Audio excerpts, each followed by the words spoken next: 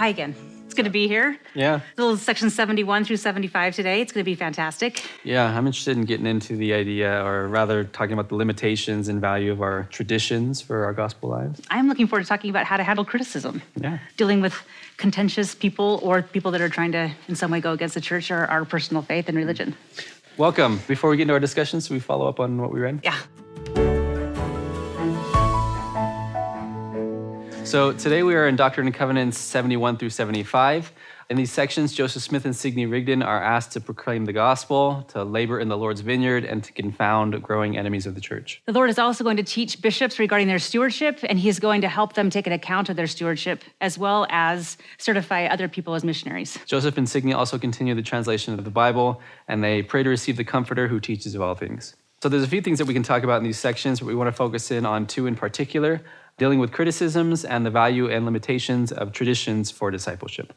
So in order to help us dive more deeply into these scriptures, we have invited our good friend, Sean Tanuvasa. Sean, if you could come meet us up here on the stand, that'd be great. Wonderful. Welcome. Good to be here. Thanks so much. So Sean, you have an interesting job.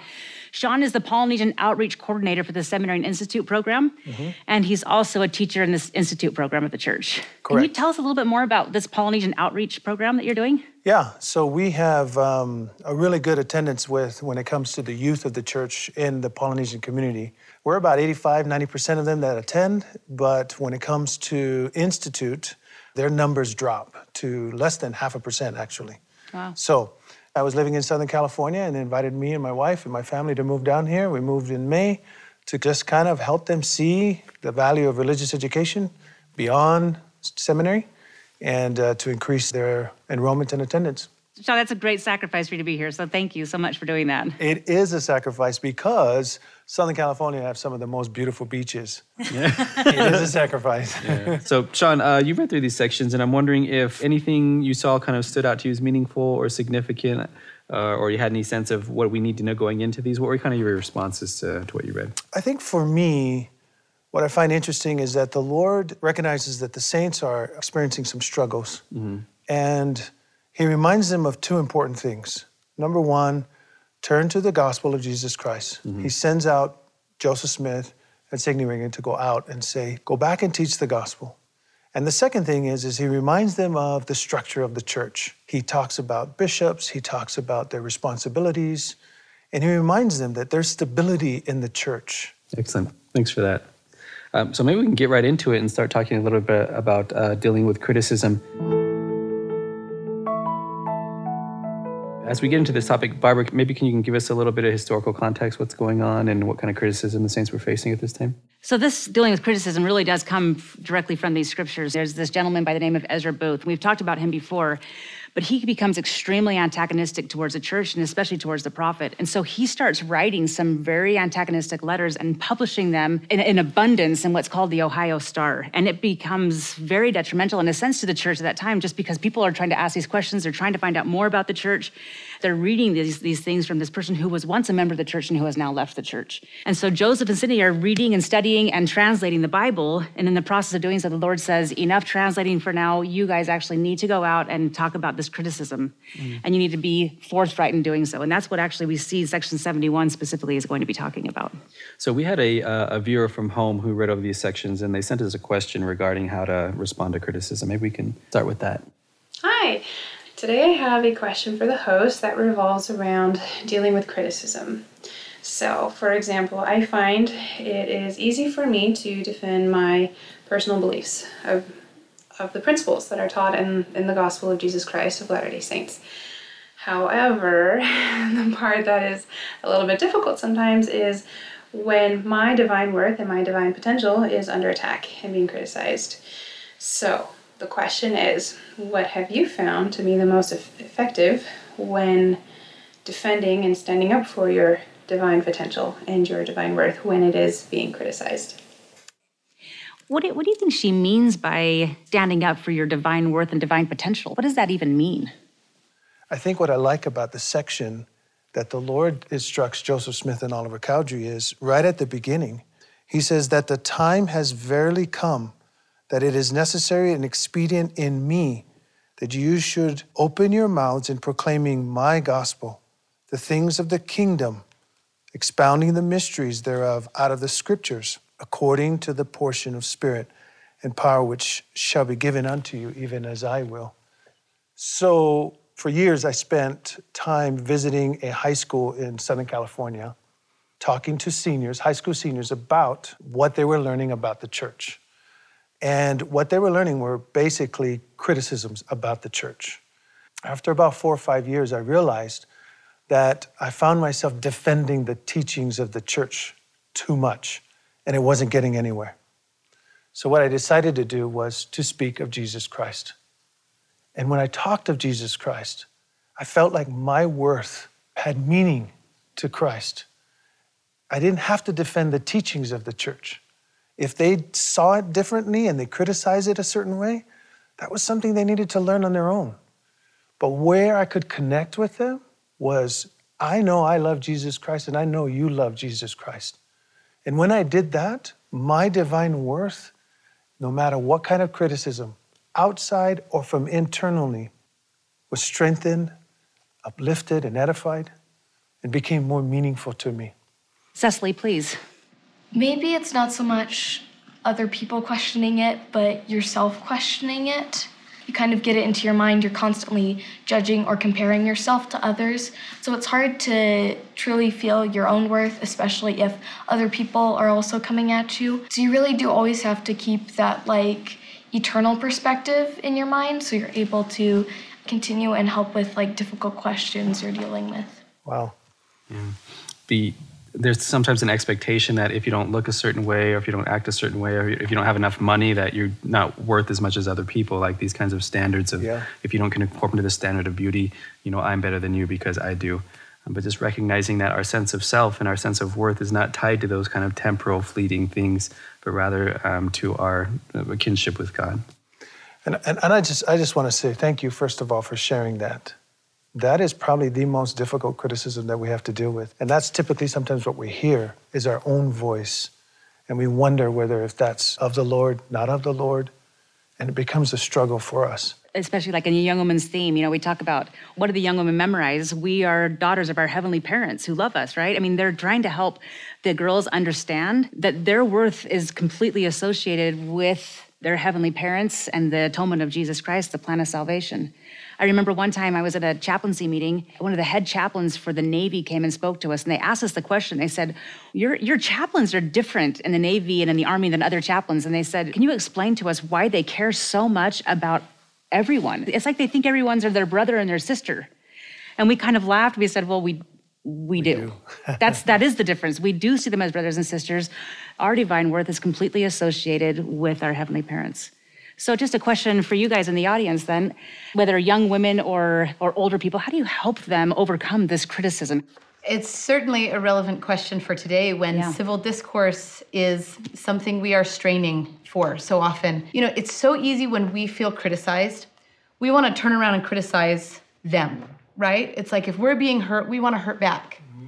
That's very eye for an eye, but we've been taught that's not what we're supposed to do. And I have found that as soon as you get into a conversation or you're in a situation and you want to win, you've lost. Mm-hmm. Because then it's combative inherently. And so I love what Sean said about, if we can testify of the Savior either through our words or through our examples and trying to maintain, his spirit with us, we will see the divinity in that other person. Mm-hmm.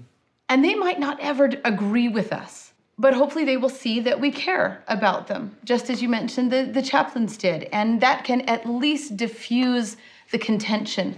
But we've got to take out the venom and learn to speak and to act with love in whatever we do. If you have a conversation like we're talking about, and it's a private conversation, we don't need to go out to the whole world and publicize it. We don't need to go tell them that they're wrong. But there are some times when we do, when it's a public criticism, sometimes we need to be publicly defending ourselves as well. So in verse 5 of this section 71, and this is historically important in this context because the Lord is talking to the prophet of the church, and he's specifically talking about how the prophet, in this case, should be responding to a very public criticism, right? And so he says in verse 7, wherefore confound your enemies, call upon them to meet you both in public and in private, and inasmuch as you are faithful, their shame shall be made manifest. The Lord isn't just saying, just let them keep going, you're fine. He's like, no, You invite him to come out to the middle of the street and you talk to him and you make sure that everybody understands that he is full on wrong and these letters are false and that you need to stop it. But I think it's also important to realize that this isn't the case for everyone. There are going to be times when perhaps we feel, if the criticism is of the church and not of us specifically or something like that, maybe we feel inadequate or not informed enough to respond in a way we think that the question deserves. I'm wondering, what do you do in those circumstances when you don't feel adequate enough or informed enough to respond in a way that you think the question deserves? Carlos, did you have? I remember when I was in the mission or mission president, I always teach that when we don't have an answer for something, sometimes it's good to take the time to investigate about that and then come with an answer. Because sometimes we don't know. And it's good to say, I don't know, than saying something wrong. Sometimes we need to say, I don't know, but I know that the church is true, and share your testimony. Excellent. And I mean, just that idea of educating yourself, I think that's so important, especially for those of us who have children or function in some sort of teaching capacity in the church. There's something Elder Ballard said to CES, church education instructors, a while back, and this is what he says. Gone are the days when a student asked an honest question and a teacher responded, don't worry about it. Gone are the days when a student raised a sincere concern and a teacher bore his or her testimony as a response intended to avoid the issue. Gone are the days when students were protected from people who attacked the church. Fortunately, the Lord provided this timely and timeless counsel to you teachers. And as all have not faith, seek ye diligently and teach one another words of wisdom. Yea, seek out of the best books words of wisdom, seek learning even by study and also by faith. So it's this idea that if we're not educated enough, if we feel inadequate, educate yourselves, become adequate. These are the kind of challenges that we're going to be facing as members of the church, and the Lord's prophets are asking us to rise to that challenge and to educate ourselves. And maybe a couple of other thoughts on this. One is, if all we're doing is always bearing our testimony, then the students now have Google and they're going to find their answers, and they're not going to find their answers from their parents who aren't telling them the answers. The youth will find answers. Yeah. If you don't have them, they're going to find them. And sometimes they might be lucky enough to go to an institute teacher, or they might be lucky enough to go to a bishop or a young women's leader or something. But a lot of times their answers are coming from the internet. And the internet, trust me when I say, just like with Ezra Booth, there are people who are trying to destroy your children. Mm-hmm. That sounds really harsh, but that's true. Yeah. Now, on the other side, maybe a little bit lighter on this, sometimes as members of the church, we also take the victim idea, because there's been so much anti-church in the past, and sometimes we consider ourselves a victimized people. Sometimes people aren't being critical at all. They're simply asking a question, and we get defensive before they even have a chance to talk. So sometimes it's good to just simply say, can you help me understand what you mean by that? I remember getting this kind of question when I was in high school, like, what are you doing baptisms for the dead? I mean, are you really going out to the cemeteries and digging people up? And people can get really defensive about that, or they can say, no, well, let's talk about it. And then all of a sudden, rather than having a defensive conversation, you're having a conversation that's hopefully helping them understand that we believe that all of God's children have a chance, and we love you and everyone else. So it goes from being defensive to, let me help you have a stronger testimony, and at least, if nothing else, feel God's love. Mm-hmm. I just had a thought when Barbara was talking, this idea that if we do not educate ourselves, as you mentioned, and we just continue in the path of just being automatic members of the church, then some of the things that we actually do will become just traditional things. Mm-hmm. And we may not understand how to be able to articulate the gospel in such a way to help other people or to help ourselves when we feel criticized in any way. Yeah. So understanding and being educated can really help us understand that this is traditional, this is not traditional. Yeah. And on the idea, I'm wondering now if we could talk a little bit more about traditions and how they can inform our spiritual life. So section 74 is an explanation of 1 Corinthians 7:14, in which Paul is discussing marriages between a believing partner and a non-believing partner, right, and the effects that can have on children. And then what seems to be happening in this Corinthians is that non-Christian spouses wanted their sons to be circumcised according to Jewish tradition, whereas Christian spouses didn't see the necessity of that because they believed that baptism was the new token of the covenant. And then the main point that Joseph Smith wants to make is in section 74, verse 7. But little children are holy, being sanctified through the atonement of Jesus Christ, and this is what the scripture means. So he's getting this idea of how do we weigh the gospel truth with tradition, and how should this inform how we operate within our families. And we actually have a video from a few of our viewers who speak to this point. Hello, I'm Veronica and I'm filming from Valencia, Spain. Je m'appelle Andy Katompa Mwanamwangu. Je suis marié, père de 2 enfants. Je vis en République démocratique du Congo. The traditions in my family bring me closer to Jesus Christ because they remind me how beautiful the gospel can be. My grandmother is Ukrainian, and every Easter we decorate eggs in the traditional Ukrainian method that represent the new life and the rebirth that Jesus Christ offers us. These beautiful, colorful eggs remind me that repentance is a beautiful thing, and it's something that we can have in our lives that makes it so much more abundant and wonderful. Dans ma culture africaine, la famille est au centre de tout. Et l'Évangile m'a aidé à appliquer les principes du Christ dans mon propre foyer.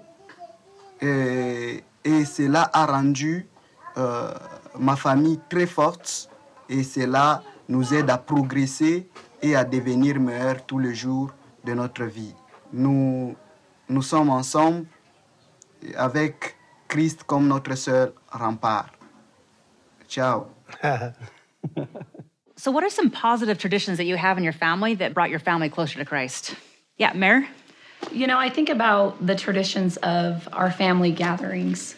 It's on the calendar every year for an extended family that whoever can come, we do a week of camping. And I'll tell you what, my children look forward to that tradition every year. If everyone shows, there's 85, 90 people within our immediate family. I think that the strength that comes from those numbers within that family is a tradition that I hope that will live on through my kids forever. The unity of family is central to God's plan. And that's what he wants us, is to gather often as families and to be able to lean on, because there's not one person in my family that I couldn't feel like I'd go to. And I believe that's because of the traditions that we've established and we've set as a family. That's awesome. Thanks, Mare. Yeah, Sequoia, please. Every year, we always make gingerbread cookies around Christmas, and we always deliver them to our neighbors and friends that we have. And I think that just gives me the spirit of bringing them closer, and we get more relationship to them. It sounds like it brings in the spirit of Christmas, too, focusing on Christ and serving people. Yeah. That's awesome. Thanks, Sequoia. Mm-hmm. So, Sean, I know you're Polynesian. I'm wondering, what role has your culture played in your own spiritual growth, and what role does it play in your current ministry to Polynesian kids? That's a great question. So actually, I'm married to a Spaniard, a beautiful girl named Lisa, and we have learned to establish traditions in our home from both her Spaniard culture and my Samoan culture. We've said that if it aligns with the culture of Christ, we will do it in our home. If it doesn't, we will remove it. I'll give you an example. One of the things we do in the islands that Samoa and Tonga do very strongly, they will shut down everything on the Sabbath day, right? There's nothing that goes on the Sabbath day. It is totally devoted to the Lord. And each night in Samoa, they'll have what's called the sa. And when the sa hits, it's a bell. The bell will ring, and wherever you are and whatever you're doing, you stop. You go to your home and you worship together. There's a song and a prayer. And so in my home, even though I'm married to a beautiful Spaniard, we have continued that tradition. In our home, our children and us, we gather together, and before we have our nightly prayers, we sing, and then we kneel and we pray. And that tradition has continued to keep us reminded of families and love and of the Savior. And so I'm trying to use the same idea, Daniel, to help them see, hey, your traditions are great. We now need you to become educated religiously so you can help in this great gathering of Israel. And I just want to commend you in your ministry, too, because, I mean, there is such power in just you being you and teaching the gospel. It's a kind of unspoken language, just a connectivity that you feel to your people. And I think that's true all over the world, right, with every culture. And when the Savior comes and we all are one, then culture, color, race, they all go away. And we become Zion. We become God's family. For now, we do the best that we can and help each other out in the circumstances we find ourselves. There's a statement by Elder Hallstrom, if I could, really quick, where he says, where family or national traditions or customs conflict with the teachings of God, set them aside. Where traditions and customs are in harmony with his teachings, they should be cherished and followed to preserve your culture and heritage. A tradition of even church sometimes can put us in a position where we aren't doing exactly what the Lord would have us do. And it's important to go back and say, okay, what did the Lord really teach about this? And what am I being taught today? And how am I living and how am I treating my family? How am I treating other cultures, people, etc.? So Barbara, what's a charitable or Christ-like way to respond when sometimes we bump up against these traditions that are maybe harmful or just not divinely sanctioned? I think there are a number of things. I think my mind goes immediately to Elder Ballard talking to the Education Week. Actually talking at Women's Conference a few years ago, he made the comment and he said, not everyone is coming from the same mold. Not everyone has the exact same future. And he says, we need to allow ambiguity in the church. We need to allow ambiguity in people. And he says the way a person should be making decisions about what they're doing is by following the Spirit. So there are some things that are policies of the church that no matter what we feel, we cannot change. That's not up to us. That's up to the prophet. That's up to the First Presidency, the Quorum of the 12. They're making policies. But within those specific policies, there are things that we can decide. And so in responding to people, I simply say, I really appreciate that. And that's a strong tradition in the church, and I understand where you're coming from. But my husband and I had this conversation, and we took it to the Lord as we were taught by the prophet to do. And we determined that in this specific instance in our life, this is what we've decided to do. But I think if we can respond kindly, there's a lot of teaching that's going on. I mean, there are a lot of people who will think, I remember reading this quote from President Benson in the 1970s about this, or I remember there was a policy about bishops and beards about this, and so they're thinking about something in the past. And one of the things that we have to do as members of the church, especially with traditions, is we have to stay right in line with the prophet who's speaking today. I totally agree with you. Aligning with the prophet and seeking to hear him can help us avoid some of these criticisms and traditions that take us away from the culture of Christ. That's why I love the name of this show, right? Come Follow Up. The whole idea about it is learn, come follow me, study it as a family, and then follow up on what you're learning and try to look at yourself and come closer to Christ. Learn to live the way that the Savior would. Follow up with what you're doing by individually learning about Christ and seeing where you can change. That's why I love it, because it gives everybody an opportunity to kind of just self-reflect and say, how does this relate to me? And what can I do to follow up with what I'm learning to live more like Jesus Christ? Yeah. So do you guys have any thoughts on how we can use traditions to help us come into Christ? Hunter, you had a comment, please. So one of my family traditions that we have is during Christmas time, at some point, we all gather together and we just dance around the Christmas tree. And it comes from our Swedish background. All of our family just gets together. And it doesn't matter if they are members of the church or not, because about half of them aren't. But it just recognizes that, hey, we are all family. And I think that's probably one of the most important things in life, is just to be with your family. Excellent. I remember when Elder Christopherson's brother Tom came out to his family as gay, and they had a lot of different questions they were asking. And his mother, so this is Elder Christopherson's mother, said to them, we just need to make sure that they know that they're safe in our family. And I think that's kind of what you're referring to. Like, this is a family that we accept people no matter what. And eventually, hopefully, we can be an eternal family. But sometimes it's just dancing around the Christmas tree that's going to get people there. Great comment. Thanks, Hunter. Yeah. Thank you for that. I just want to say that, you don't have to have a culture to have a tradition. You just need to have the gospel of Jesus Christ, and that's your culture. I know for me, having grown up as a Samoan and then marrying a Spaniard, Jesus Christ became our culture, and the church and the way the church does things became our culture. I never lost who I was. My identity was never changed, but it grew. It grew because I knew my worth, and I'm grateful for that. So I'm grateful for the church and the tradition of the church and the culture of the church, because it is the culture of Christ. So thanks for having me. Sean, thank you so much for being here. Thanks for your insights, your life. We really appreciate it. And thank you also to our audience here. Thank you for your insights. Thanks for sharing your thoughts and your traditions with us today. We really appreciate it. And to those of you at home, thank you for sending us your comments and questions and insights via social media. We'd love to have you come join us in the studio sometime, but if you can't, we hope you'll tune in next week for Come Follow Up. Thanks.